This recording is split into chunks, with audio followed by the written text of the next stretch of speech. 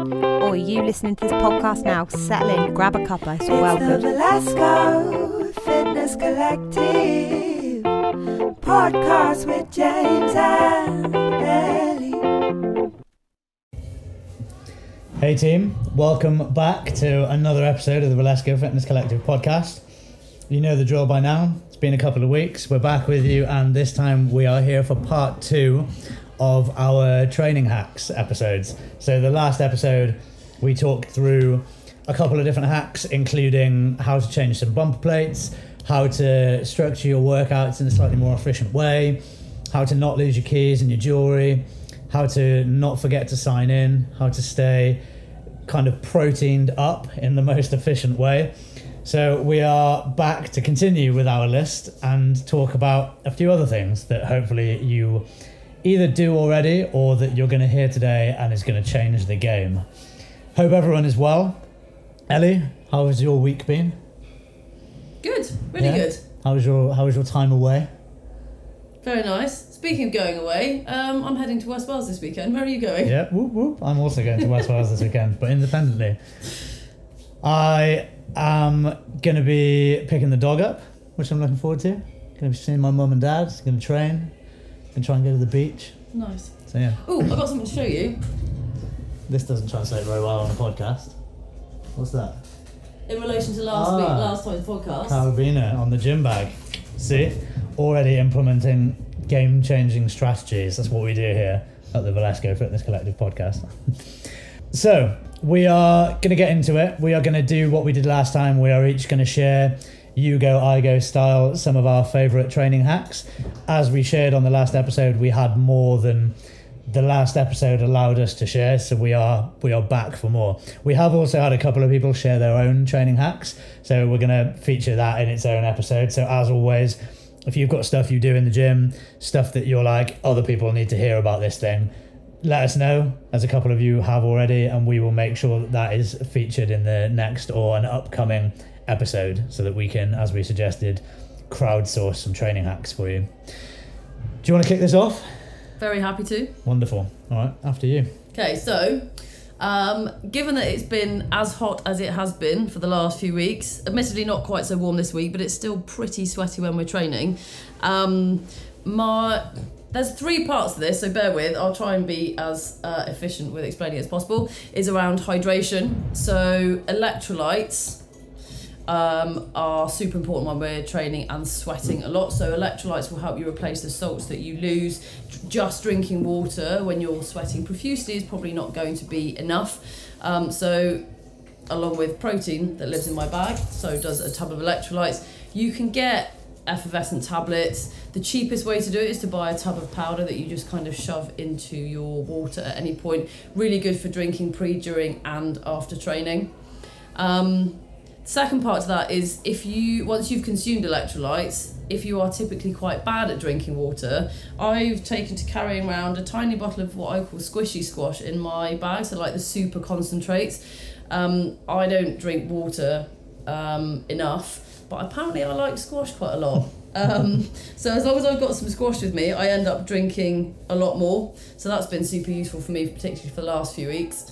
And the third thing is find a container, this sounds a bit silly, but find a container to drink out of that minimises your barriers to drinking. So I found, ridiculously, I don't know what this says about me, my personality, if I have a bottle that has a screw top, I typically don't drink from it very often because it requires me to take the lid off. Yeah. I can then potentially lose the lid, putting the lid back on. My latest water bottle has a pull-out spout, so it's one of those ones that you kind of fold away and pull out, and because I can carry it around, it's got a little hooky handle, which means I can carry it around with me everywhere, also a barrier sometimes for me, and I can just carry it around. It's super easy to drink from, super quick to drink from, it's convenient if I'm coaching and it's hot and I don't have to kind of take my attention away from anything else. Yeah. And I found that having this bottle has actually meant I've consumed significantly more liquid, it's squash admittedly, over the last few weeks than I think I probably ever have done in my whole life.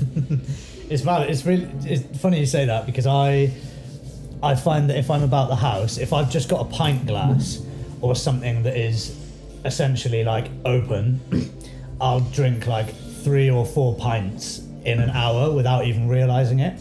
if I've got anything with a lid on it or anything that requires an investment of like admin to get access to the liquid, I drink so much less. I'm glad So it's not just me. Yeah, I think there's actually a lot to be said for specific water bottles, and I know some people have got the water bottles with like the amount on the side as well, and they like to get a bit of a sense of achievement seeing how much they've drunk.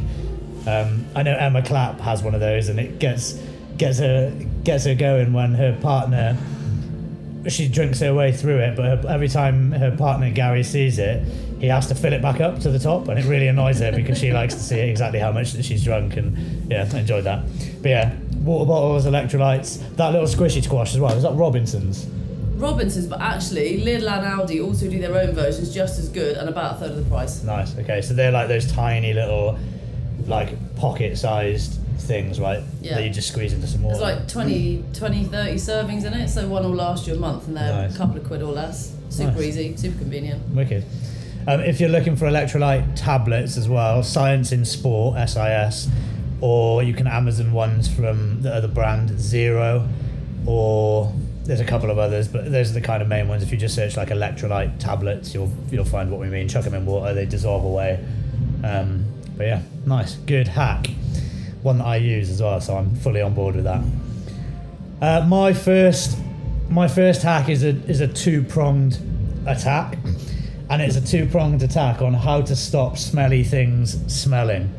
So focus here, knee sleeves and shaker bottles. I'm sure knee sleeves potentially a little bit more niche, but if you know, you know.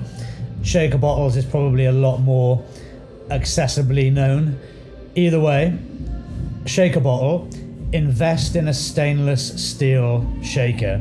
Most of the big brands do them now, so MyProtein, Bulk Powders, Optimum Nutrition, any supplement company for the most part probably has a stainless steel shaker. Super easy to keep clean, like chuck it in the dishwasher or run it under a tap and it just rinses away, versus like it getting pitted into the plastic. But B, it takes them a lot longer to start smelling, and if they do start smelling, a stainless steel shaker, just bit of hot water, some soap, chuck it in the dishwasher and it will stop smelling, versus a plastic shaker that when that started smelling, it's lost to the world and there's no comeback from that. The other one is knee sleeves. Pretty simple one. Put them in the freezer. So nothing more to it than when you get home from the gym, put them in the top of the freezer, leave them there overnight. They won't like freeze or go rock hard. They will just stop smelling. Like obviously you can wash them as well. That kind of goes without saying. So please wash your knee sleeves.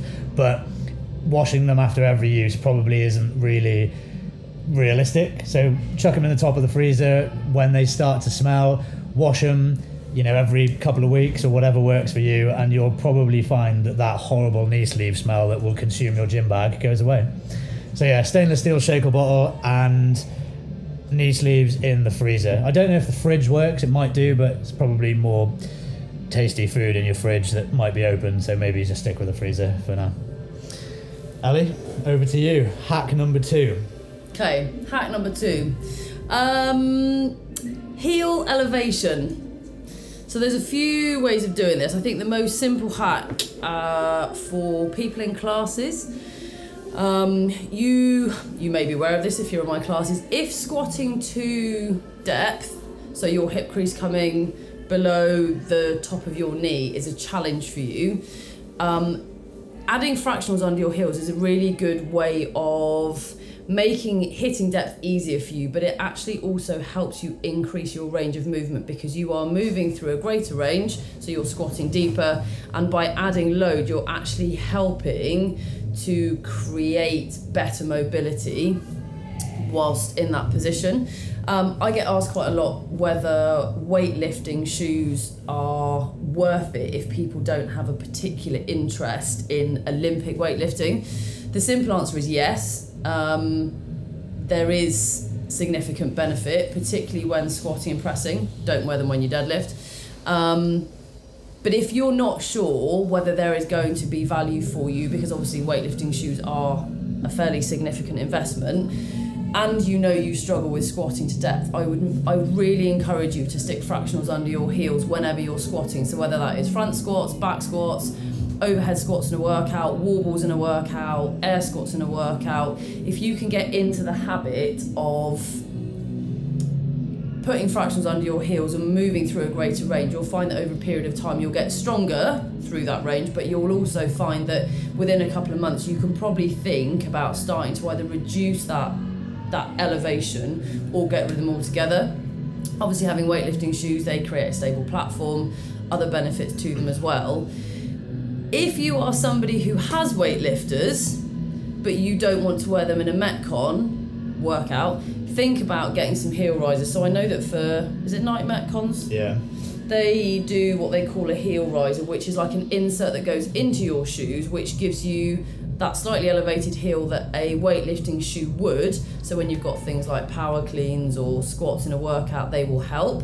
But at the same time, you're wearing your trainer so that when you're doing things like box jumps or that require a lot of movement through the front of your foot, it's a lot more comfortable to do it. So heel elevation, the hack is the 2 fractionals. Potentially then think about getting some weightlifters, and if you use weightlifting shoes and you want to have the benefit of a weightlifting shoe in a workout, think about getting some heel risers. Nice. Just one on the heel fractionals as well. I've seen it once or twice. Should potentially go without saying, but it's not like lifting weight, whereby once you get used to 2.5s, you can go to 1.25s, because it's more about the thickness of the plate. So where I've seen previously someone's been using 2.5s, their squats got a little bit better, they've kind of graduated down to the 1.25s. Yeah. The actual plate width is pretty much the same. And actually, if you've been using the metal 2.5 kilo plates, they're actually thinner than the 1.25. So don't think about the weight that you're using. Think about how high your heel is off the floor. So, the 5 kilo plates are pretty slim. The metal 2.5s are slimmer than the red 2.5s that we've got in our gym. And, even beyond that, if there's something slightly thinner, maybe even just sticking a mat under your heels if you're kind of really periodizing your way down. But yeah, good shout. Nice. My third hack, my second hack. My first one was kind of 2. So my second hack is leaving the things that you need for the gym in the car. So obviously, prerequisite to this, you drive. If you use, so I do this with my lifting belt. I have a specific belt that I use when I powerlift, so when I squat and when I deadlift, which is a real thick powerlifting belt, different to the Velcro belt that I use when I do Metcons. That lives in the boot of my car. So I don't need it all the time. It's not something that needs to take up space in my gym bag. It's not something that I need to have hanging off my gym bag as I'm walking around. It's also something that I'm never going to need at home, so it never needs to come into the house with me. So this lives in my boot, underneath like the lift up bit of my boot, so it's always with me.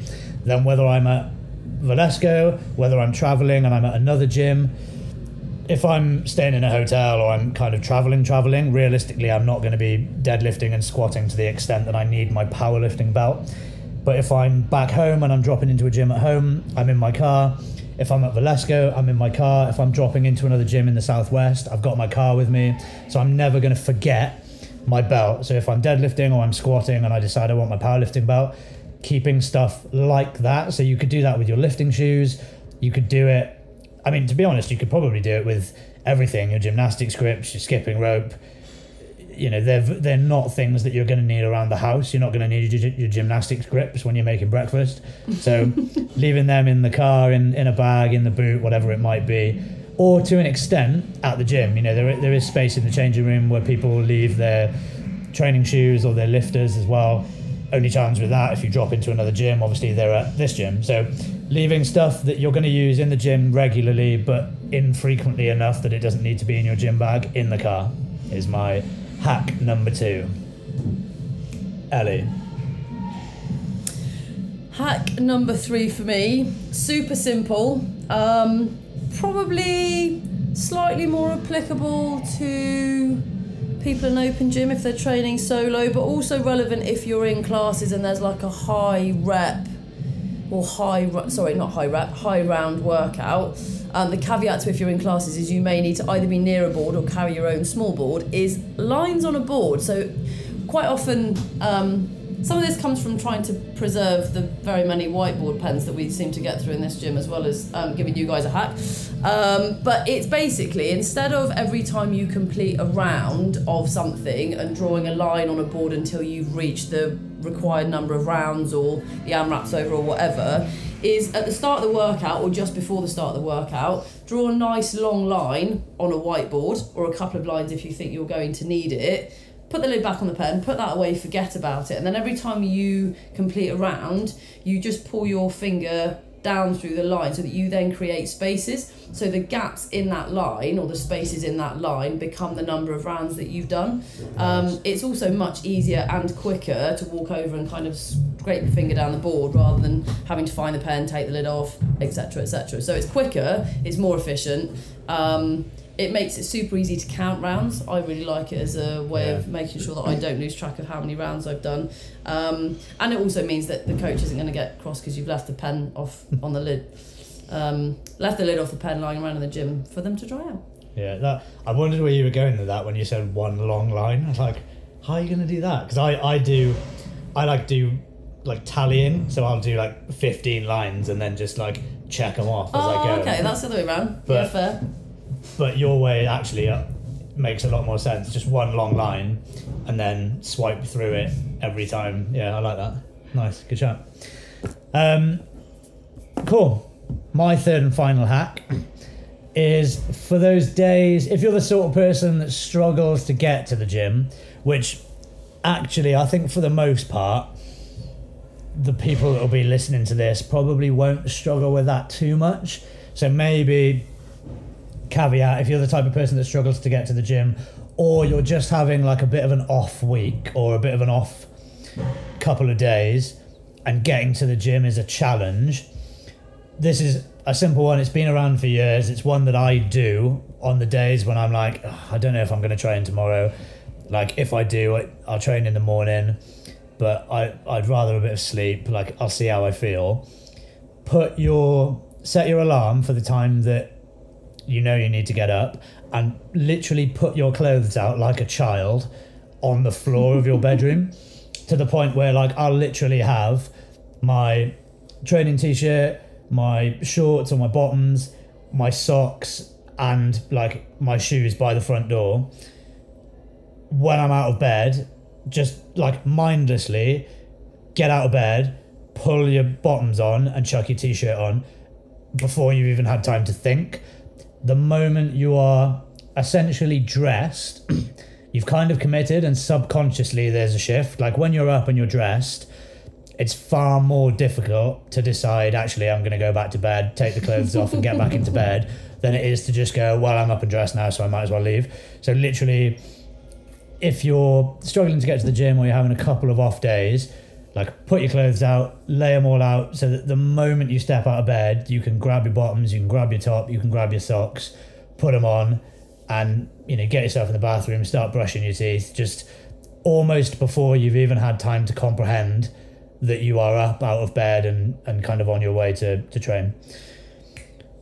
So 6 more hacks, arguably a couple more cheeky ones thrown in there. Hydration and electrolytes. Stopping stuff smelling, so knee sleeves in the freezer and buying a stainless steel shaker bottle. Fractionals under your heels and using heel inserts for kind of lifting shoe benefits in a workout. Leaving stuff in the car that you're going to need when you're out and about. Counting reps using lines on a whiteboard, and putting your clothes out the night before. Coupled with the last episode, hopefully there are a couple of things thrown in there that you haven't heard before, or that you kind of do but in a different way. Again, if there's some stuff that we've mentioned that you kind of do a bit differently that makes it even easier, let us know. We will be back fairly soon with another episode. We're starting to line up a few more themes and topics to share with you over the coming months now that things are kind of settling back down after a lot of travelling and a bit of a crazy summer. So you'll be hearing from us again soon. As always, if there is stuff that you would like to share, or you know somebody that has value to add, give us a shout, let us know, because the more people that we can get on to come and talk to you guys, the more effective and the more useful this time becomes. And let us know your thoughts. If you liked something, if you didn't like something, if you just want to give us a bit of a shout out, give us a shout on Instagram, drop us an email, give us a shout on Facebook, wherever that might be. And if you are a new member to Valesco, then welcome. Jump in the Facebook group if you're not already. Follow the Instagram. We drop these kind of when they work, ideally, once a month or maybe a little bit more frequently. But yeah, nice to have you with us. We hope everybody enjoyed this episode as they seem to with the last one. And we will talk to you again soon. Have a lovely day.